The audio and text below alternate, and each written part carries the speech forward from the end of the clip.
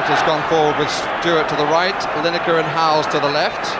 Is Gascoigne going to have a crack? He is, you know. Oh, I say! Brilliant!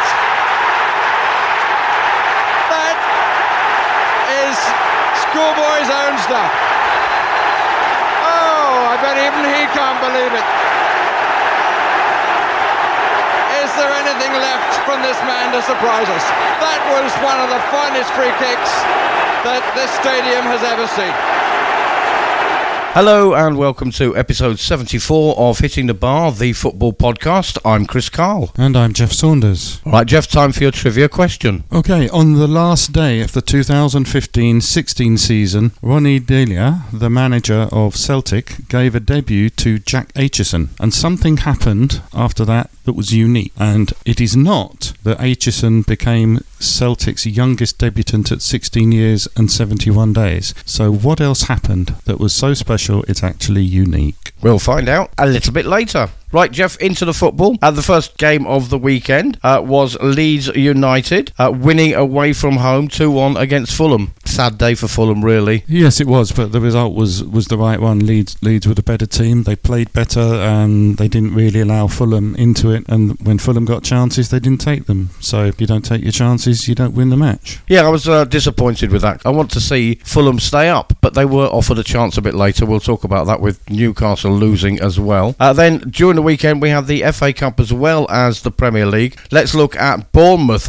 losing 3-0 to Southampton. Kind of regulation win, wasn't it? Southampton played well and deserved their win, and Bournemouth didn't play well at all. So not an awful lot to say about that. Good for Southampton. They're now in the semi-final. Good for them. They'll pick their season up. They've got enough points to stay in the Premier League. So, hope he picks a strong team and makes a fight of it in the semi-final. Yeah, I don't know, I had a feeling that Bournemouth might do something in that game with them, fighting for promotion. Maybe they were holding out for that a little bit. Maybe Southampton could go for it because, as you say, they're safe in the league. Then the other game in the FA Cup was Everton 0, Man City 2. Are you going to say that's a regulation one as well? Wasn't it? It was just a difference in class that told there. It was, City are by far the better team, and they showed it and won. Did enough to win. If Everton had come back and got a goal, City would just have gone up the other end and got another one. It was a regulation win for City. And probably through to the final of that as well, because they are going to play next month against Tottenham in the Carabao Cup. We're going to come to Tottenham, but it's not looking good for Tottenham in that game, is it? No, you would have to say on form, Tottenham don't have much of a chance. But, Mourinho has made his career out of these one-off matches and winning when he shouldn't win. So, yeah, maybe. But I think the fact that it's a one-off game, not a two-header, counts against him because he needs those two headers usually. But no, you'd have to think City are going to win. All right, so quite an easy win for City in the end. Then, on Saturday, a game that I thoroughly enjoyed watching in the Premier League was Brighton 3, Newcastle 0. To use the old proverbial, Newcastle were lucky to get 0 because I think Brighton were magnificent. They were. They played extremely well. They were good from front to back. Every player played well. They could have got more goals, but you do have to say Newcastle were terrible. I mean, absolutely terrible. And the terribleness started with the team they selected. A game he has to win, and he leaves two strikers. His only two fit strikers, he leaves them on the bench. Carroll and Gale sat on the bench. And when he made 3 substitutions late in the game to chase the game, he didn't bring them on. So who was going to score the goals exactly? A lot of criticism coming in for Steve Bruce from fans. Rob Lee, the ex-player, was saying last week that you can't completely blame Steve Bruce because even Guardiola would struggle to do anything with that team. And he said that since the club is up for sale for 330 million, who would possibly want to buy that? So he said it's the worst training ground in the Premier League and possibly one of the worst squads. And all of that is true. But if you have a 5'4" winger, left winger, Ryan Fraser, and you have a 6' tall centre forward, Dwight Gale, why would you play Dwight Gale on the left wing and Fraser as a centre forward? Which happened in the previous match. Both of them looked completely lost, didn't know what the hell to do. They're having to fight to the sort of conditioning of the previous 20 years. All the runs are different.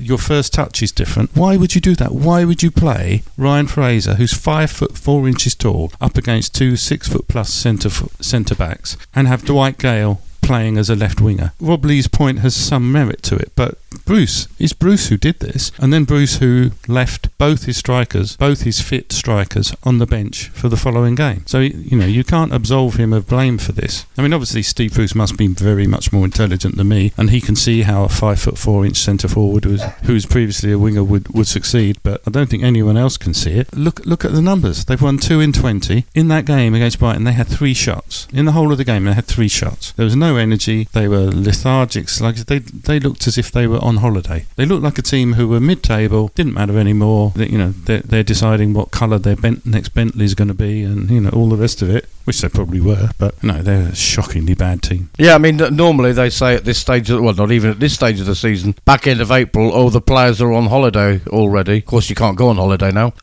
but they're probably thinking, as you say, what colour Bentley to get. However, I think Brighton looked excellent. We've said on this podcast before that Brighton's problem is, for all their beautiful football, they can't score goals. Newcastle did allow them to score 3, but they were 3 good goals. And Welbeck had a good game, didn't he? And Lallana, I think those two, as we've said before, fitted very well into the team. But we have to give credit to Graham Potter. The way he has them ticking is amazing. Yeah, they scored 3 goals, but they scored the same goal twice. The first 2 goals were exactly the same. Cut in from the left onto the right foot, hit it into the far post. So, having been burnt once, the Newcastle defence didn't learn the second time. Yeah, well done Brighton though. Good to see them getting some valuable points at this stage of the season. I think they're safe, aren't they? Definitely. Then on Sunday, I think another routine one. Although I believe Sheffield United did make it difficult. It was Chelsea 2, Sheffield United 0, also in the FA Cup 6th round. Yeah, I think Chelsea laboured to win it, to be quite honest. They should have won it by more. I think it was an own goal and a late goal from Ziyech making respectable scoreline, but it never felt like that in the match. I think Sheffield United were in it, and if they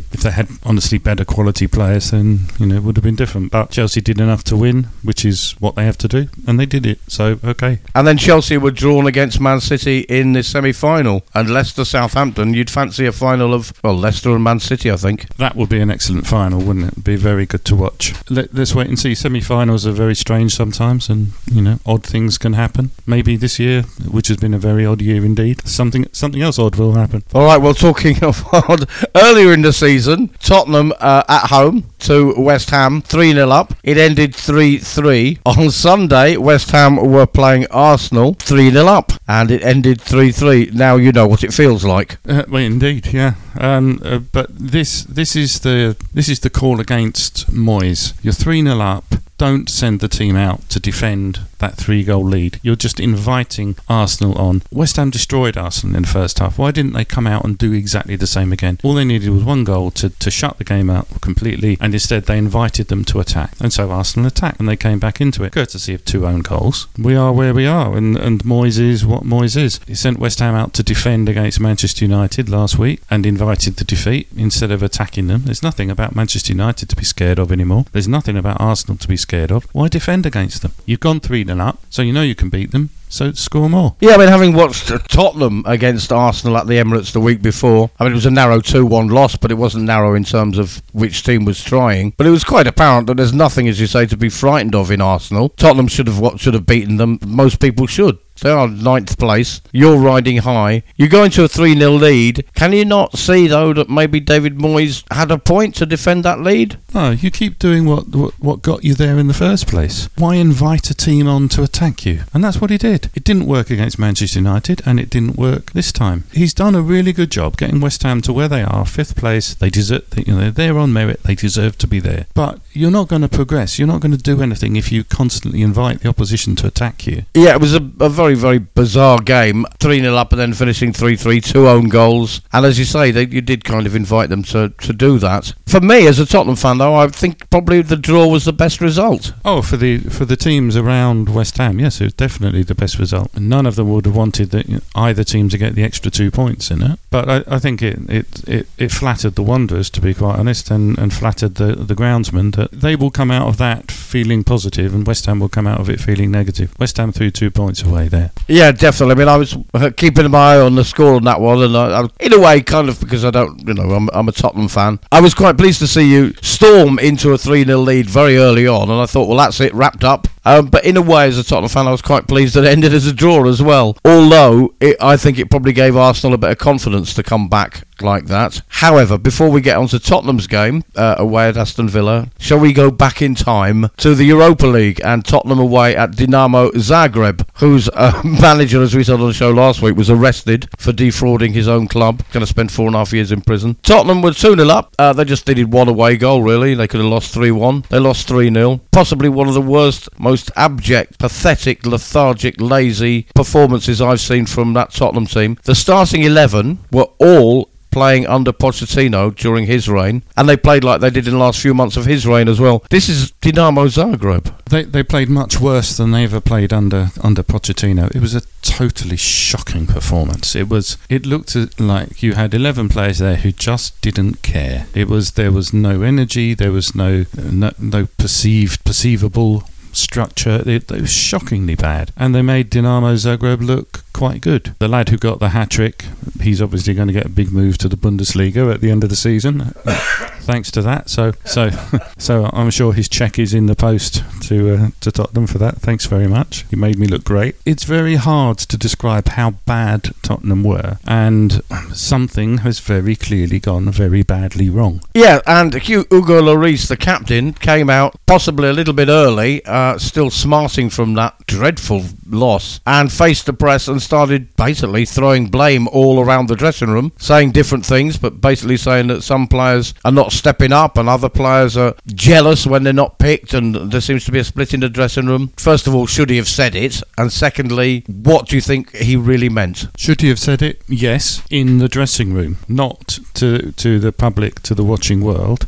He said they could not rely on the support players who came into the team. Well, that's not what I saw. They were bad from front to back. Every player except Mora, has to be said, who always plays well for Spurs. But him aside, they were absolutely shocking. It looked as if they were sent out to defend a lead, just get the job done. Now, Mourinho claimed afterwards, no, I sent them out to get the one goal which would make it guarantee the win. If Spurs had scored one goal, Dinamo Zagreb have to score 4, which wasn't, you'd think was not going to happen, although maybe it would have done. Who knows? It's going wrong at Tottenham in training. Mourinho doesn't get off the hook if he's intimating that the players aren't taking his instructions and playing for him. That's his job.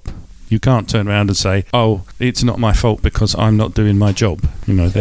It doesn't make any sense. Whatever the reason is, it's down to the manager, and he's got to solve it. Yes, I take that point. The manager is to blame if there's disharmony in the dressing room or they're not listening to his instructions, which a few of the players have said over the weeks that Mourinho told us to attack and we didn't. Well, why not? The other thing I wanted to say is this point about some of the press have been saying he's lost the dressing room and they're not playing for him. And I want to say, boo-hoo. If you're a footballer and you don't like the way you don't like your boss or you don't like his instructions, well, I'm sorry, you're earning $100,000 a week. He may get sacked, wait for that to happen, but that doesn't mean that you down tools on the pitch. You still get on with it. And watching that Dinamo Zagreb performance, there are excuses that can be made. Maybe it's tiredness, because we've played more games than anybody else. Maybe it's one thing or another, but they didn't put in any effort. I mean, Mora would run until he's completely out of energy, but the others didn't even, from the first whistle, didn't have any energy. No, it was exactly that. They were lethargic. They did not seem to care. Now, it is possible that because of Mourinho's management style, which he openly admits is very confrontational, I'll challenge the players to show me that they're good enough, and some, maybe mentally are not up to that. Now, the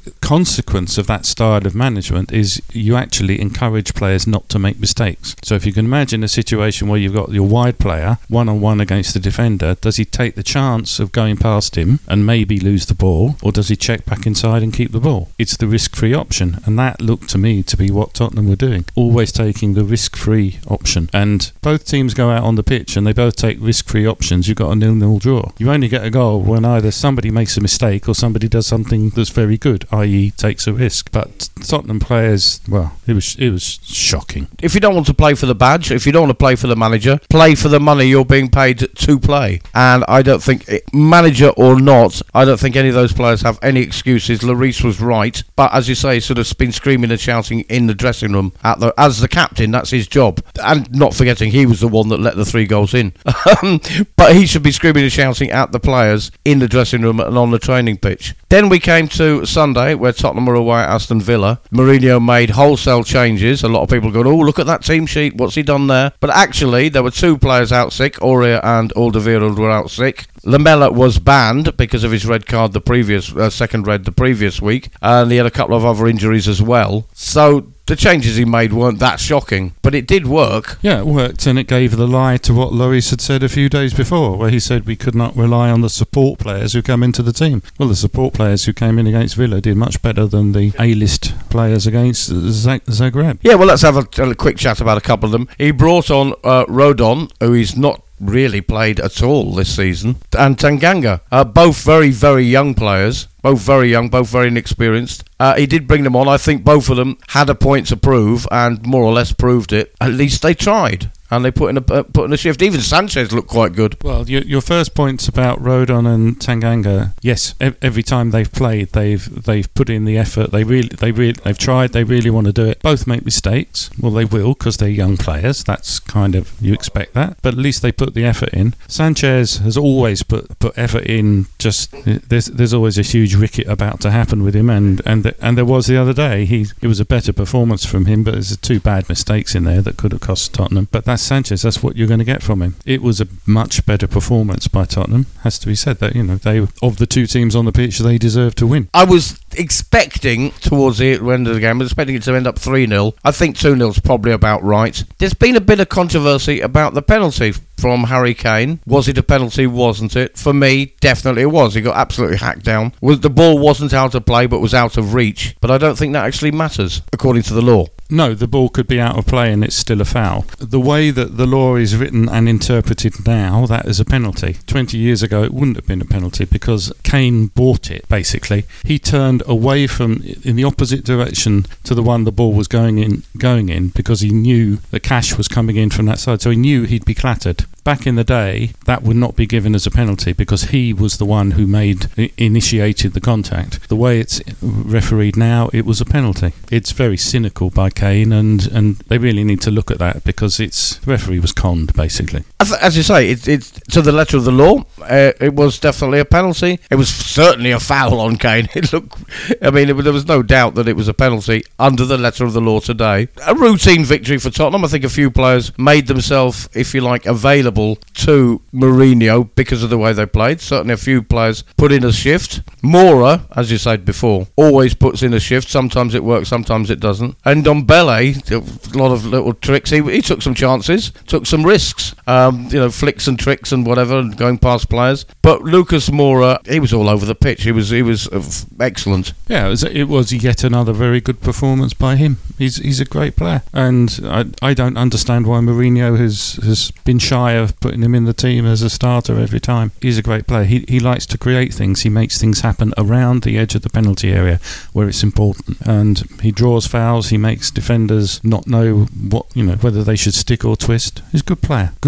And Vinicius, who got the tap in, scored his first Premier League goal. He scored 9 goals in total for Tottenham in 21 appearances for about, I think it's 900 and something minutes. So it works out 44 minutes per game out of 21 games he's played. Yeah, and he will have known when he joined Tottenham that if you're the backup to Harry Kane, Kane plays every match he wants to, which is pretty much every match. If he can physically get on the pitch, he'll play, which sometimes isn't very sensible of him, but Tottenham need him like that way. So yeah, Vinicius has done quite well. He'll probably start more games next season because Kane won't be there. Well, Kane may or may not be there, but then Vinicius may or may not be there. He is on loan with an option to buy. Benfica want 40 million for him. He's not worth that. I believe Tottenham are going to bid 17 million. I think he's probably worth around that. I think that would be, for once, a fair estimate from Levy. Yeah, if you'd put me on the spot, I'd say he's a 20 million player. But should Tottenham keep him? And should they keep their other Avallone, Reguilon and Bale. Well, Reguilon, I don't think they're going to have much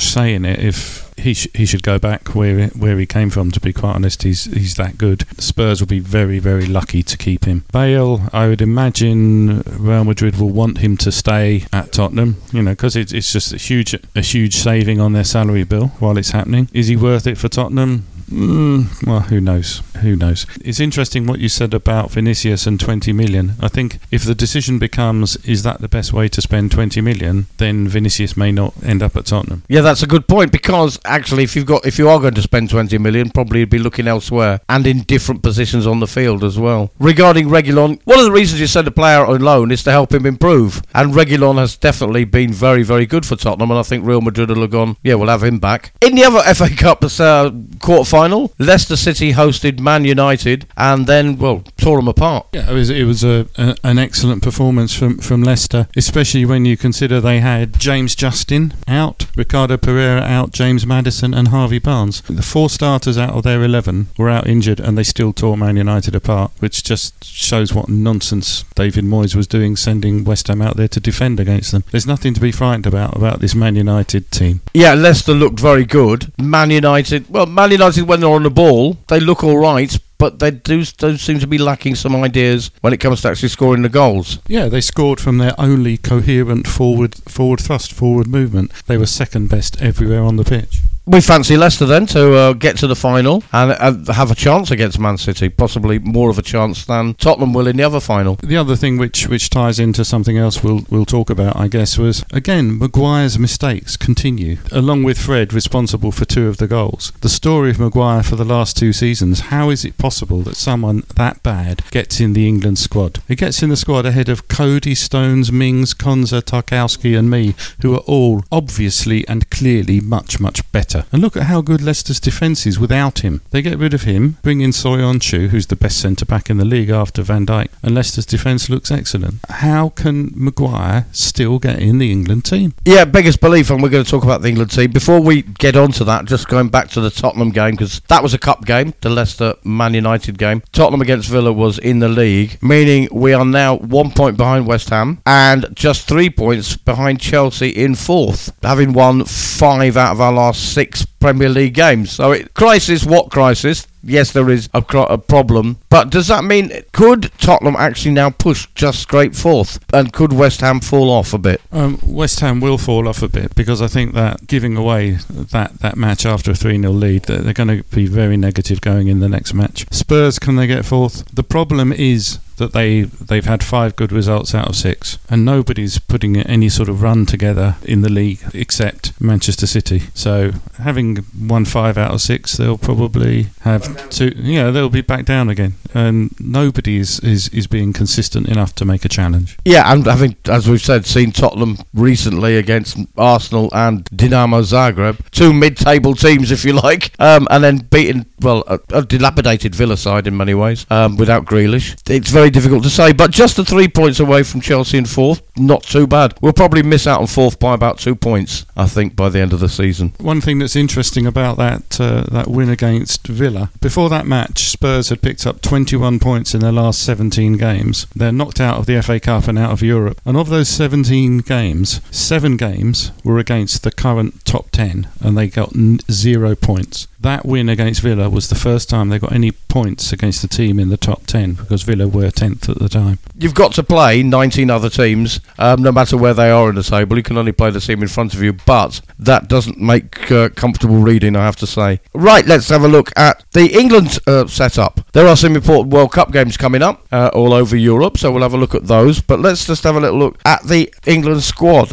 Nick Pope, Dean Henderson, but Sam Johnson also picked, and he's the West Brom keeper. I mean, I suppose you could say he's had plenty of practice. Yeah, and if he's done well, stick him in the squad, get him used to it, and hopefully he'll progress. He won't get a game. Pope is the best English goalkeeper in the Premier League, and Henderson is the second best, so you can't argue with that. I think the truth is, though, that if Pickford had been available, he'd have been put in, and that would be wrong because he's just not good enough. But Pope and Henderson are the best 2, and they're in there, so good. In defence, and this is where it gets a bit weird, weird. First of all, Harry Maguire is one of them, and then Eric Dyer, who has been just that for Tottenham. It's a most extraordinary selection, isn't it? That, Dyer. I mean, I don't. I know some Tottenham fans, and I don't know a single Tottenham fan who thinks he should be anywhere near an England side. They don't think he should be near a Tottenham side. It's an extraordinary decision. And Maguire, how bad do you have to be to get dropped if you play for Manchester United? Yeah, I mean, I'm a Tottenham fan, and I don't understand why Dyer is in the England squad. I don't think he should be on current form in the Tottenham starting 11, let alone even on the bench, maybe.